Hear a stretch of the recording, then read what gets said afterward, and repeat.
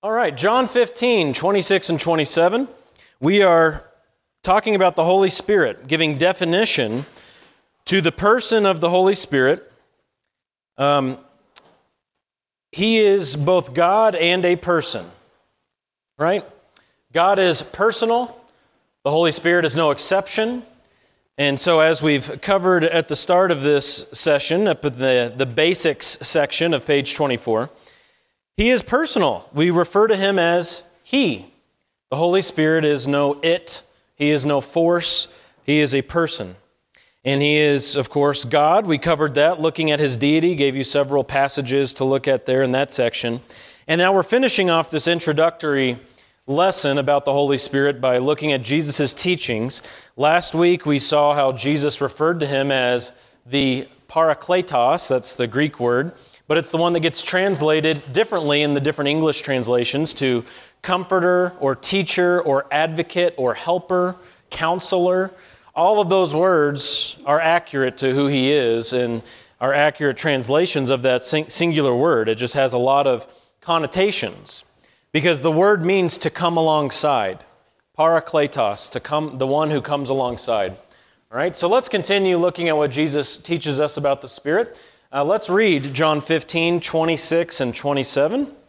I am not there. I don't even have my Bible app open yet. So would someone read that for us? John 15, 26, 27. Who's got it? Stan, go ahead. All right. So again, we have Jesus here making reference to the Holy Spirit as Parakletos, the one who comes alongside, who is the helper. And who does He help? I guess we should make sure we really have the basics down. Who does He help? Yeah, He helps the disciples, doesn't He? Jesus is talking to His disciples here. He's saying He is your helper, the one whom I am sending. He is your helper. Now, of course, He has a relationship with the world too, and we'll look at that. I think we touched on it briefly last week. But we looked at this last week. The number one job of the Holy Spirit in our lives is to testify to Christ. That's what He does. And we talked about how we can tell if an action attributed to the Spirit is false, and that is whatever the action is doesn't glorify Christ. So remember, the Holy Spirit told me to cheat my neighbor. No, He didn't, okay? That doesn't glorify, that doesn't honor the Lord, and so no, that's not the case. The Holy Spirit told me to become a Jehovah's Witness, to follow the teachings of, what was his name? The guy who started it, and I'm going to forget his name. I've got two different names rolling through my head, and neither one of them are the name. Charles Taze Russell, that's the name. The Holy Spirit told me to become a Jehovah's Witness to follow the teachings of Charles Taze Russell. No, he did not. No, he did not, because that religion reduces Jesus to Michael the Archangel. That religion teaches that Jesus is not God. Okay, that religion teaches Jesus did not die on a cross. Okay, so we have to be careful about what we attribute to the Spirit, don't we? It has to honor Jesus. John 16, very next chapter, 5 through 11. Yeah, we talked about this last week. Just run your eyes over this passage here. What's the Holy Spirit's relationship with the world? Good. Convicting of sin and righteousness and judgment. Okay. And we walked through what those three things mean about how sin, righteousness, and judgment factor into a person being converted to Christ. You can't be converted to Christ without being convicted of sin, can you? No, you cannot. Because then what do you say you're being saved from? Yeah, right. Yeah, then at that point you're just joining a club and Jesus is the club president. That's pretty much it, right? Well, when you're convicted of sin, you see Jesus as Savior, and when you believe in Jesus as Savior, that's when you're converted, that's when you're saved. All right, so that's the relationship that the Holy Spirit has with the world. Now, of course, there is a reality too, where the Holy Spirit convicts the world of sin and the world doesn't respond, right? Do you think every time God convicts a person, that person becomes a believer in Jesus? No. I can think of times in my life before I became a believer, when I knew something was wrong, I was convicted. Maybe I even heard preaching. Maybe I heard Bible teaching somewhere. And nothing really registered. But there was just a little hint of conviction. Okay? Well, not everybody who's convicted gets saved, but everybody who gets saved has been convicted. Okay, that's the case. All right, John 16, 12 to 15, the last passage we'll look at on this page. Someone want to read those 4 verses? John 16, 12 to 15. Who's got it? Jen, go ahead. All right, so Jesus gives the Holy Spirit this title in verse 13, the Spirit of Truth. And we looked at this title a couple of weeks ago, or maybe it was last week, about how this can be said of the Holy Spirit because He is God. That means He is true. Through and through, there's no drop of falsehood in the person of the Holy Spirit. He can rightly be called the Spirit of Truth. And Jesus goes on to explain here what He will be doing. And so the question is, based on this passage, what is the Holy Spirit constantly doing in His ministry, according to these verses here? What's He doing? Good. Yes, He is taking the truth and declaring it to us. And what is the means by which He does that? Does He call you on the phone? Does He write you a love letter? Okay, how does the Holy Spirit speak truth into your life? Hey, it has to start with God's Word here, doesn't it? God has given us a book, and we're told that the Holy Spirit searches the mind of God. We'll look at this probably next week. We'll get to it. In 1 Corinthians 2, the Holy Spirit searches the mind of God and delivers to us truths from God Himself.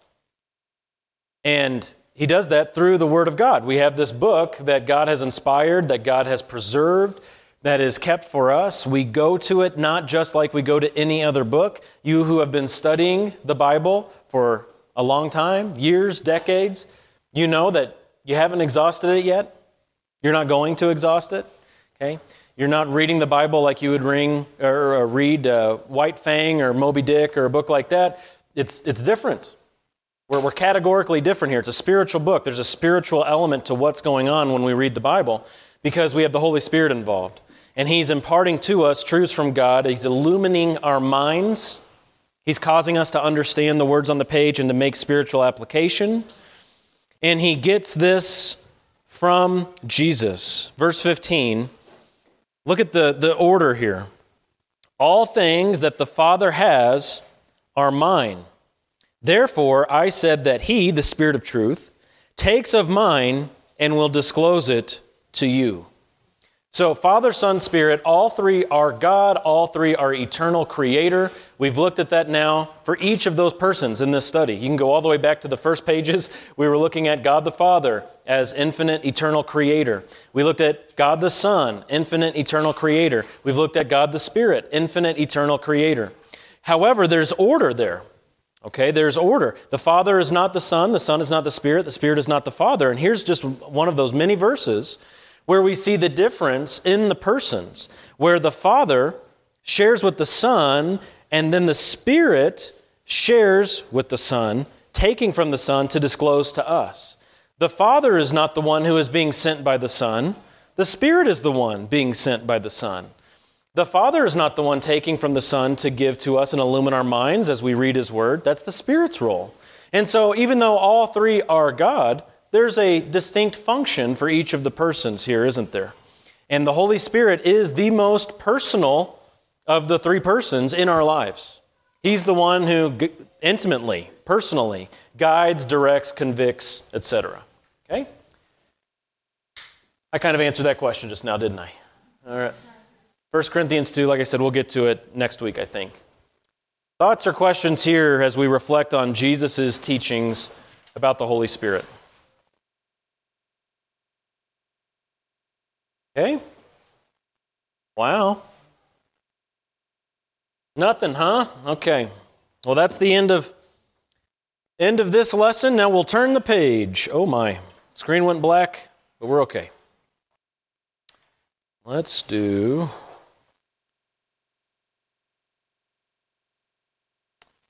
Well, as we left off on that note, essentially, of the Holy Spirit uses the Bible, it's very appropriate that our next lesson is about the Spirit's role in delivering the Bible to us. You'll notice at the top of the page there, you have the title for this lesson. He is an author. The Holy Spirit is an author. So to today and next Sunday, oh, it's a 2-pager, isn't it? And the next Sunday, all right? So the next 3 Sundays here, we're going to be talking about the Holy Spirit's role, not only in inspiring the Bible, but then illuminating us as readers of the Bible who have the Spirit. Very important that you get this and understanding how the Holy Spirit works in our lives, okay? The big idea, this is the blank at the top of the page. The Holy Spirit is the divine author of the Bible. The Holy Spirit is the divine author of the Bible. There will be times when we talk about Scripture and we'll say something like we need to look at the intent of the author. And you'll notice that one of the A's is capitalized. And that's, of course, because we're referring to God.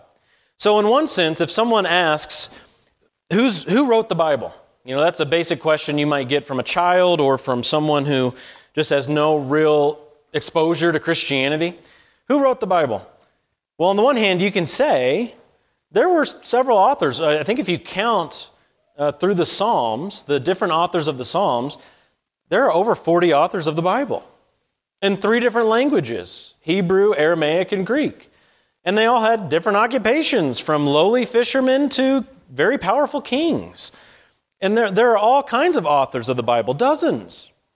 But in another sense, you could say, well, there's only one author of the Bible, God the Spirit. Both are true. Okay, you can't have one reality gobble up the other. You have to hold these in tension and say, there's but one author, and yet there are also many human authors, dozens of human authors. Both are true. Inspiration, when we talk about the Bible being inspired by the Spirit, what we mean is that it's the doctrine of God's intervention into history through the written word with the view of offering mankind truth by way of human authors. That's a very long sentence. So you can take that and condense it down in a way that you can repeat it in your own words there, but the same idea. But you have these blanks here on your sheet that you can fill out. It's the doctrine. Inspiration is the doctrine of God's intervention into history through the written word with the view of offering mankind truth by way of human authors. Okay, it's the written word, it's human authors, but this is God's intervention. Now, it's pretty interesting, isn't it? Because there are times when God intervenes into human history with no instrument in his hand whatsoever. There's no means. He just shows up. You can think of Paul's conversion experience on the road to Damascus. Paul heard from the Lord himself, no middleman. There he saw the Lord, well, kind of. He was like Manfred Mann's Earth Band. He was blinded by the light. He fell to the ground. You guys don't listen to Manfred Mann's Earth Band? And Mandy does. And he is actually written by Bruce Springsteen. I can go on a tangent with that if we wanted to. The Manfred Mann version is way better. But he was blinded by the light, but he heard directly from the Lord, didn't he? He had this direct interaction with the Lord Jesus. But when we go to the Bible, we understand that there were human authors involved to create this written word. That doesn't make it any less inspired. That doesn't make it any less divine. Because God is able, as the creator, to do with creation exactly what he wishes, isn't he? So this is a faith thing. God is able to take creation and to do whatever he wants with creation to create the exact result that he wants. There are going to be some people, of course, that you interact with who say, well, because the Bible has these lowercase a authors, has all these fishermen who are uneducated, sinners like us, well, the product of their pen is going to be defiled. You can't open your Bible and say, this is the pure word of God, because these men were like us. They're fallen human beings. Well, you can answer that by having a robust understanding of who God is and what the Holy Spirit did in creation, or in creating Scripture. Because the Holy Spirit is the author of Scripture, ultimately. And God is able, as creator, to do with creation whatever he wills to get the result that he wants. Okay? So I gave you some thoughts there, but what else is in your mind as far as what's at stake when it comes to our definition of inspiration. What do you think is at stake here?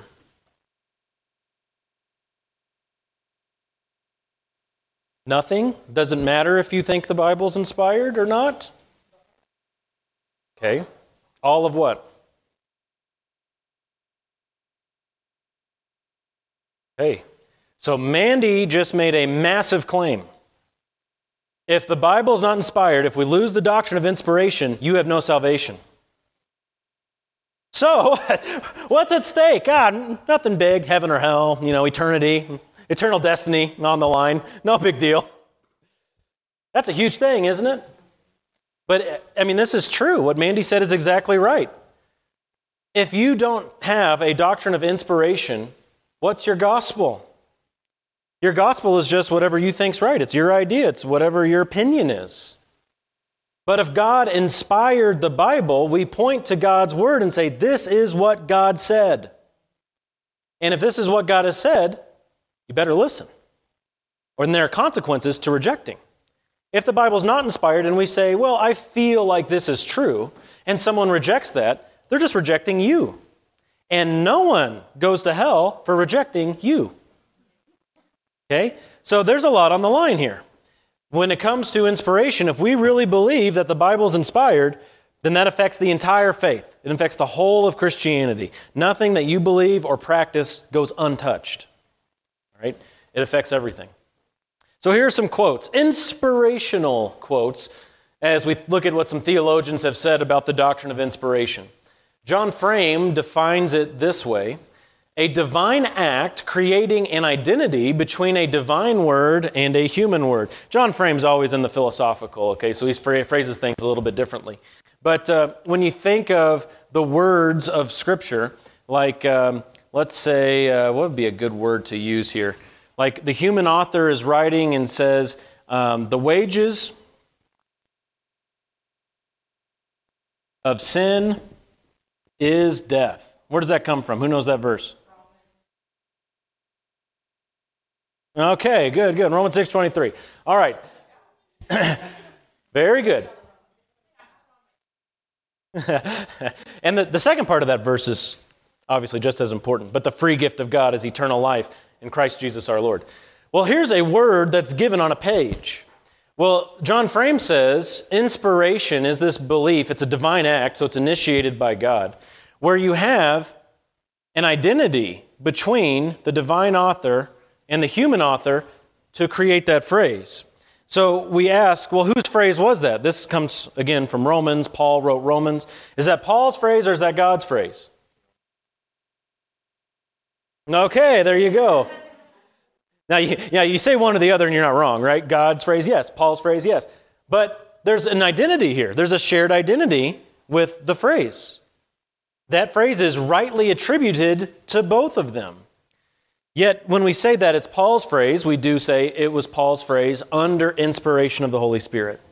Not from his flesh, but as he was inspired by the Holy Spirit. Okay? In Charles Ryrie's Basic Theology, he says, God superintended the human authors of the Bible so that they composed and recorded without error his message to mankind in the words of their original writings. Without error is an interesting phrase. Wow, I'm kind of blanking right now. Have we gone through bibliology yet in this class? That might be next. I'm pretty sure that's next, actually. So we haven't defined this word yet. But the word is, I'll give it to you early here, the word is inerrancy. I just wrote an article for a journal that was all about biblical inerrancy and why it's important that we still hold to inerrancy.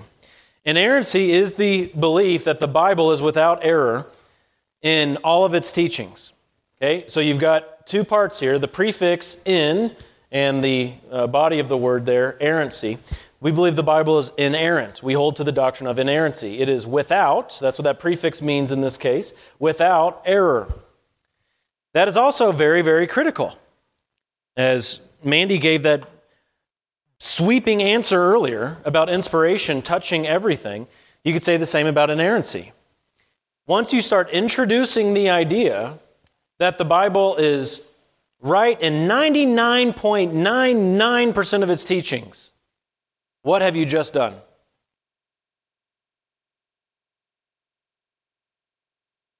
Yeah. Okay, so at a basic level, you're claiming it is in error somewhere. And what else you've done is you've just rejected Christianity. Because who gets to determine what's wrong? That's exactly right. No longer has God spoken and we are submissive to our Creator. Now we are standing in authority over what God has said, telling God where He got it right and where He got it wrong. Now that's a position that won't last for long, will it? You can enjoy it with every breath you have on this earth, but after that comes judgment. And you'll find out who has authority pretty quickly. Christianity has definitionally this view that the Bible is without error. It is authoritative. It is inspired by God. It has all the authority in our life. If you call yourself a Christian and you say the Bible's wrong in any place, you're not a Christian. All right? Pretty big statement, but it's true. Well, sheesh, yeah, if that's not blaspheming the Holy Spirit, that'd be close, wouldn't it? Yeah. Because He's the divine author. The divine author. Thoughts on that? I'm giving you a lot to work with today. All right. Very good. We'll just keep rolling. More quotes. John MacArthur and Richard Mayhew in their book, Biblical Doctrine. God produced the Scriptures by influencing the human author's own thoughts. That's interesting when we get into the mechanics of inspiration. That'll be in the next section when we talk about the Bible, after we talk about the Holy Spirit. We'll talk through this. Did the human authors turn into robots? There's a view out there called dictation theory. In dictation theory, there's this idea that God gave the human authors every word outside of their own personality and will. So basically, they turned into a robotic form.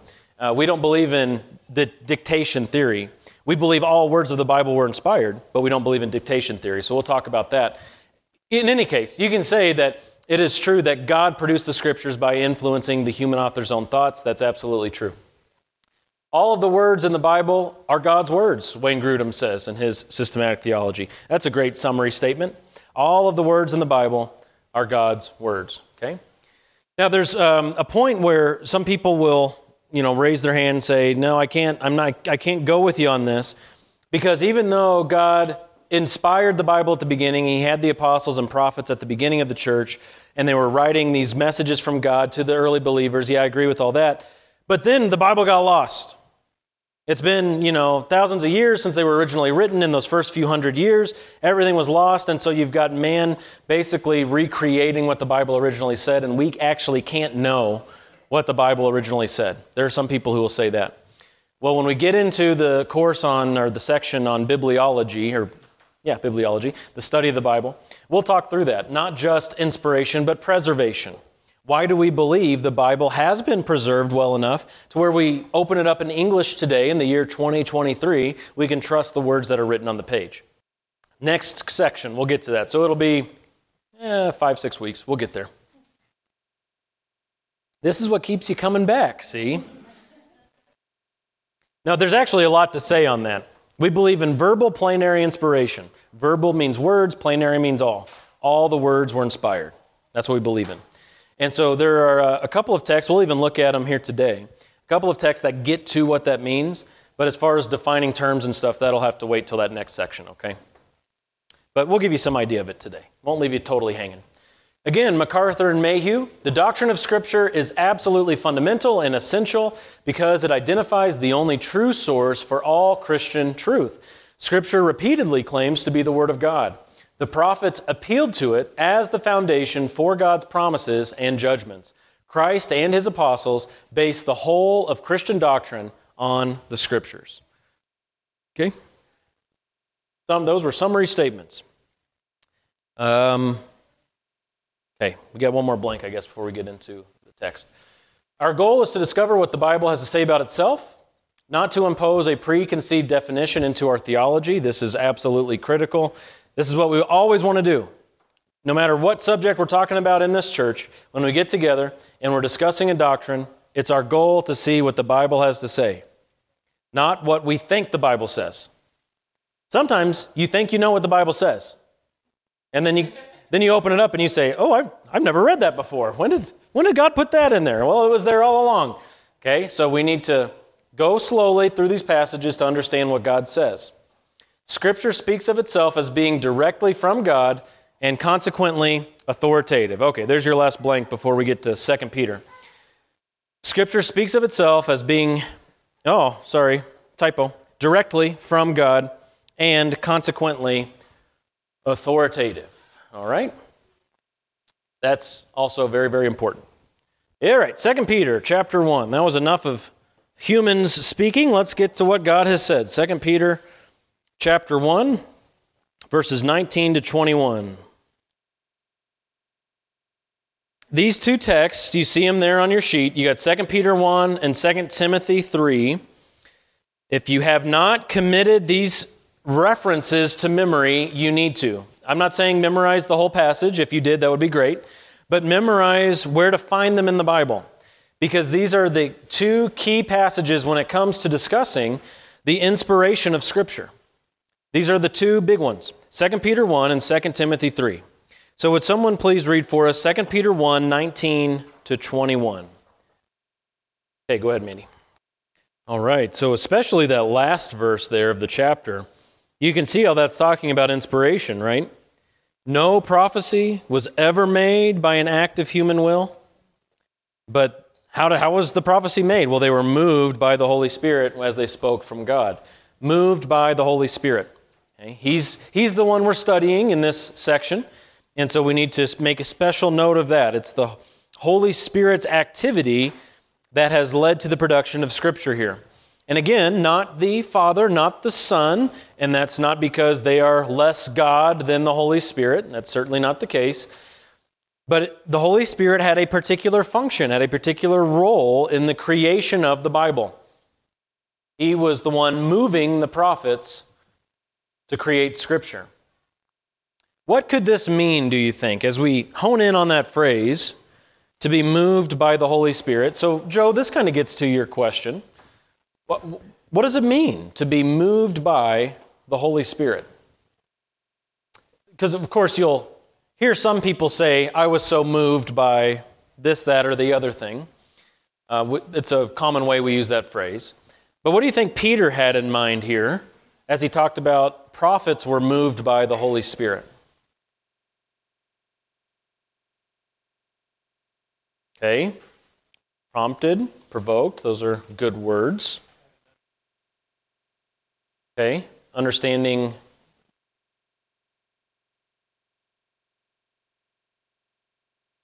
Okay, yeah, so of course many times there was new information delivered, especially when we think about prophets. They were giving new information to the people of God, and yet their understanding of God's program, the way He's laying things out through history, the deeper understanding. What else? These are good things. Where that one quote said, God worked in the thoughts of the writers, and all of the Bible's words are God's words. Yeah, you asked, what does that mean? How does that work? It's okay. All right, well, we'll leave it there for now. And like I said, we'll talk about it more when we get into the next section. So, the big idea is that the message of the prophets originated with God.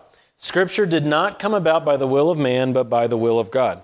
So think of Ezekiel or Jeremiah or Obadiah or Amos or any of those prophets, or Moses. They're writing a message down, or their message is being written down by somebody else.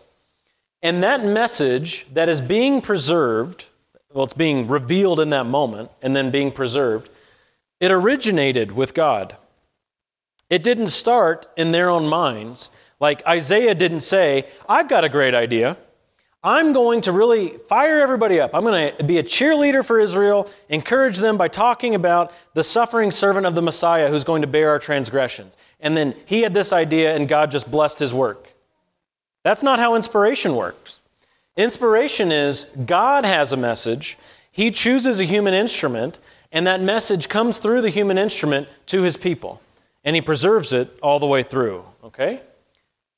Bible authors were led by the Holy Spirit. Their hands, their minds were moved by God's hand, by God's mind. Of course, they had literal hands and literal brains. God doesn't have literal hands, literal physical brains, but you get the idea. They were led by God himself. Their communication was God's communication. And that's actually a big part of what it means to be made in God's image. What does it mean to be an image bearer of God? Well, you can communicate. I mean, we study animals and see ways that they communicate, right? And some of it's obviously really impressive, and it speaks to the creative power of God. Bats and dolphins and birds and these things, they can communicate, but they can't communicate like we can communicate. They can't discuss the deep things of God. They can't read and understand what it is God has said. When it comes to communication, this is something that has to do with who we are as human beings made in God's image, able to receive God's word. But for the prophets, it was also to be able to speak God's words. Because they're made in God's image and chosen by God for this particular task, they were able to communicate God's communication in a way that a horse just couldn't, right? Or in a way anyone else couldn't. MacArthur and Mayhew again, talking about inspiration. It was a miraculous process that directly involved the personal attention and directed power of the Holy Spirit. The expression carried along is the same as that used in Acts to describe a ship being moved along by the wind. You can see that in Acts 27. So when it says that they were moved by the Holy Spirit or carried along by the Holy Spirit, the same Greek word that's talked about the wind going into the sails of a ship to move the ship around. Kind of cool, huh? Same idea. These prophets, the apostles, were moved by the Holy Spirit. Okay. Yes, the permanent residency of the Holy Spirit in our lives, that did not happen until Pentecost. He would come and go before that. He would come upon someone and go. And yes, inspiration falls right into that. Thanks for making that connection. He would come upon Isaiah or, pick these prophets. He would come upon them for the purpose of inspiring them with a particular message. We don't have any evidence about how long he stayed, right? I mean, it's possible there were some prophets like David who were told by God, you're going to have the Holy Spirit for the rest of your days on earth. We don't have that information if that happened. It's obviously very conceivable that Habakkuk had the Holy Spirit for just a short time in his life, for a specific purpose, to write that book. But for believers, of course, we have the Holy Spirit as a permanent helper. Jesus told us that he is with us forever. Now, does he still inspire us to write Scripture? No. Oh, okay. Well, we'll get to that soon. All right, we'll get to it soon. God the Spirit superintended the process by which man heard from God. It is one of his ministries. This inspiration no longer goes on today. Hey, we got to it pretty quickly. This particular ministry of the Holy Spirit is not an ongoing ministry. And we will get into that more and defend that more as time goes on, but just showing that up front, I do think it's important to mention that here. Many of us have, I don't have my physical Bible with me. Many of us have some blank pages in the backs of our Bibles. That is not for you to make an inspired appendix to Scripture, okay? Sometimes it'll even say that with the heading, notes. Those aren't inspired notes, okay? The Bible has been completed. He is no longer moving people to write new books of the Bible. That's done. And again, we'll talk more about that as time goes on, but just getting that out there now. 2 Timothy. Let's go back just a little ways in our New Testament to 2 Timothy. Chapter 3. 2 Timothy 3, and we'll look at just the last two verses of that chapter, 16 and 17.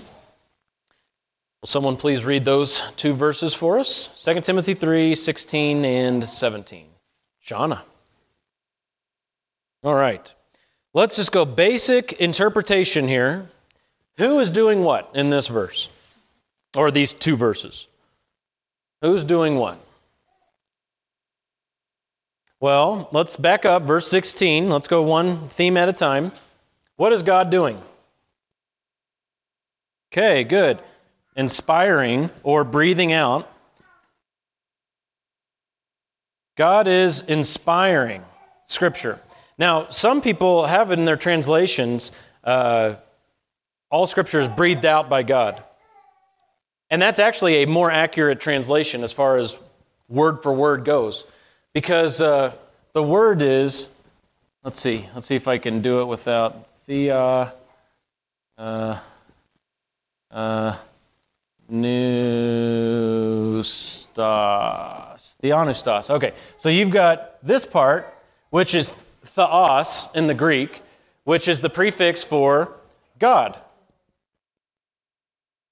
Theos. And then you've got this word here, which is pneustos.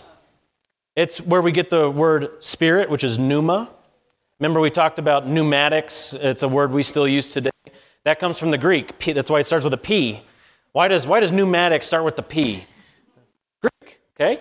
So God, and then this word can mean breath or wind or spirit. Okay? And in this context, it's talking about breath. Scripture is God's breath. How's that for a definition of inspiration? What does it mean that Scripture is inspired? Well, it means that the Bible was breathed out by God. Now, even with human authors, even with you've got Paul, Peter, John, all these guys, they still say that the result that's coming off of their pen is God's breath. That's pretty amazing. God is able, as infinite creator, to do whatever he wants with creation and get the result he wants. He can use a fallen human being. Oh, I gave you two. I gave you Greek and I gave you English, didn't I? Sorry. Well, I got to correct this for consistency's sake. We have this one is God or theos, and this is breath, or we'll just do pneuma. Okay, there we go. Okay, that feels better.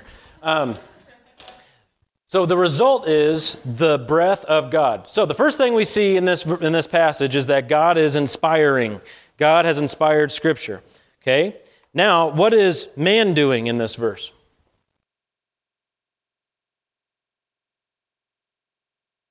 Okay, yeah. So man is actually just squarely in the camp of receiving, isn't he? Man is receiving the Word of God. Yes, and that leads to being adequate, being mature, being complete, being ready for every good work. Okay? Man receives the breath of God, applies it to his life, the Word of God, and when you think about the context of fellowship, the context of the local church, look at these action items that you have in verse 16. Teaching, reproofing, correcting, training. You don't do all that just with yourself. Now, there is, of course, an element where you do that with yourself. You can train yourself in the Word of God by reading the Word of God. But I don't think that's all Paul had in mind here, do you? No. I think Paul had in mind this kind of stuff, where believers get together and we open the Word of God and we're being trained in righteousness by the Word of God. So that's an important aspect to keep in mind here, is that this is all in the context of the local church. Believers come together. The Word of God is central to our fellowship.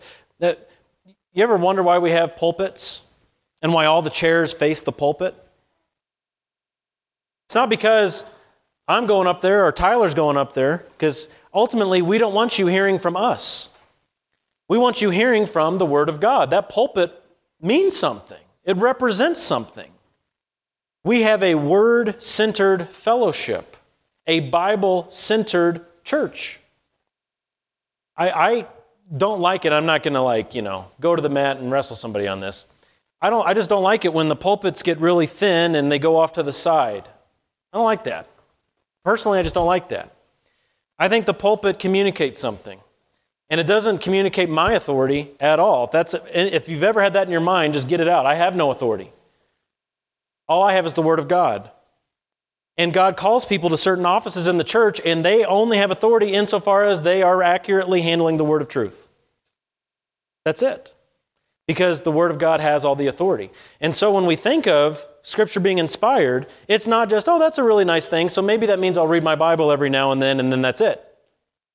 It actually affects not only your personal life, but it affects your church. It affects the body life, Christ's body, as we're gathered together as members of the same body. It affects all that we do.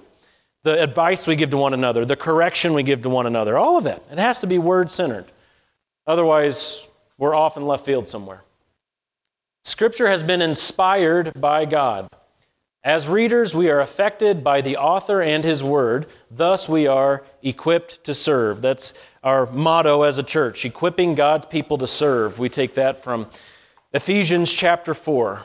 Orchard Hills Bible Church exists to equip God's people to serve in the church and in the community. And we never entertain for a moment that we can do that apart from the Bible. We can only be equipped insofar as we know the Scripture. Scripture is God-breathed.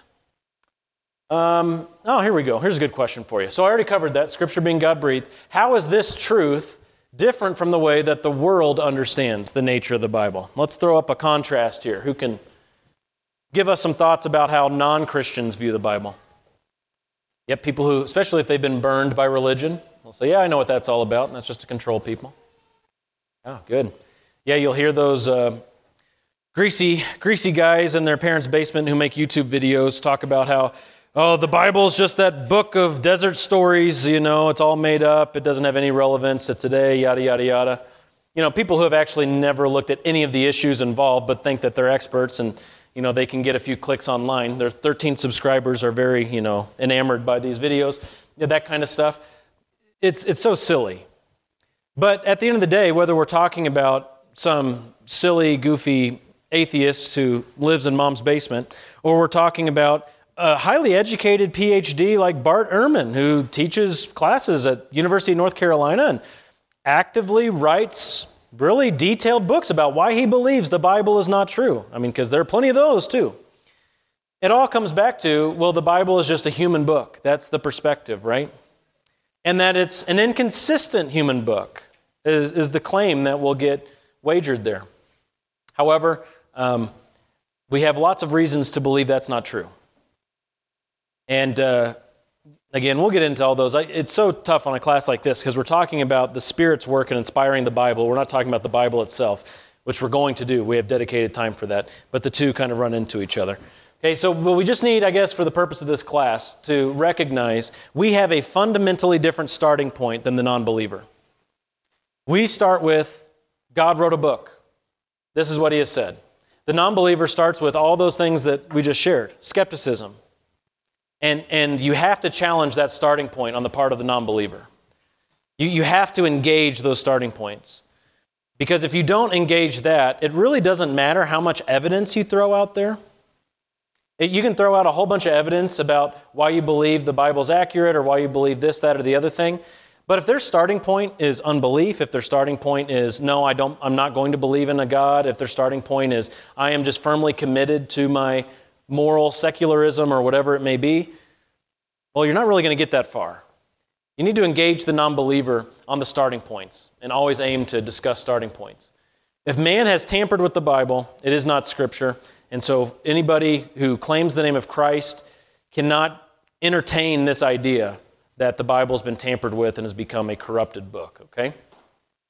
God the Spirit's ministry concerning Scripture has transitioned from inspiration to illumination in our day, and that's where we'll go next in this next section, starting with 1 Corinthians 2. But I'll go ahead and pause there and see if there are any other thoughts or questions on those two texts we just looked at.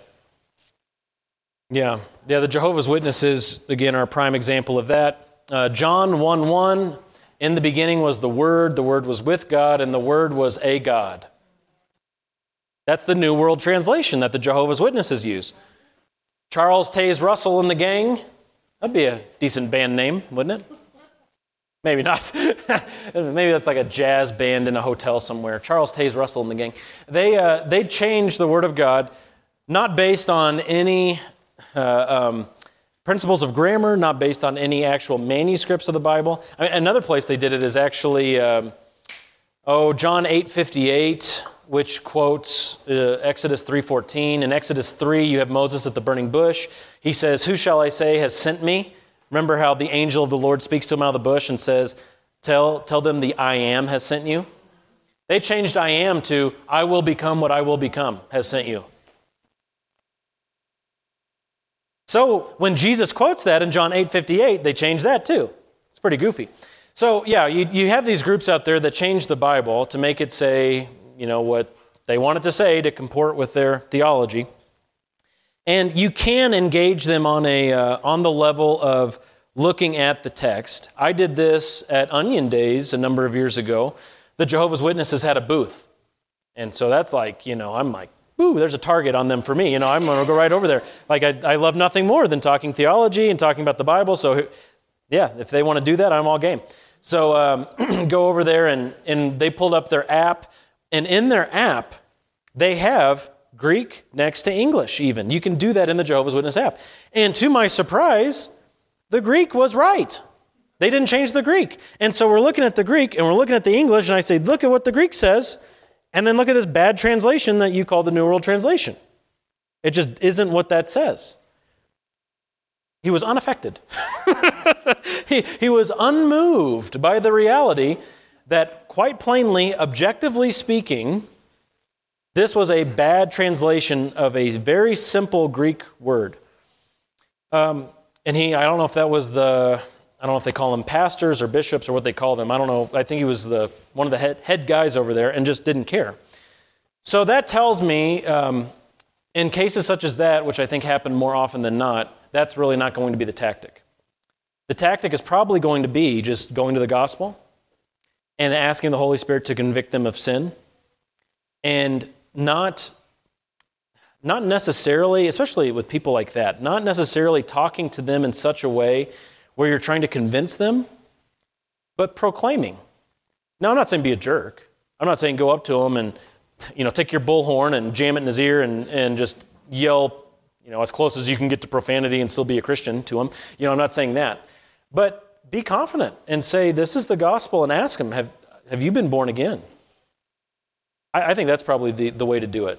Because those people, to me, for something so obvious that their app has there, and what's crazy, their app with the Greek actually had the English transliteration underneath, which is showing you like word for word what the Greek means. It had that. So in the beginning, Word was with God, and the Word was God. It said that. Right next to it on the screen, in the beginning was the Word was with God, the Word was a God. This side of the screen here, Mr. Jehovah's Witness guy, is telling you what this should say, and it doesn't.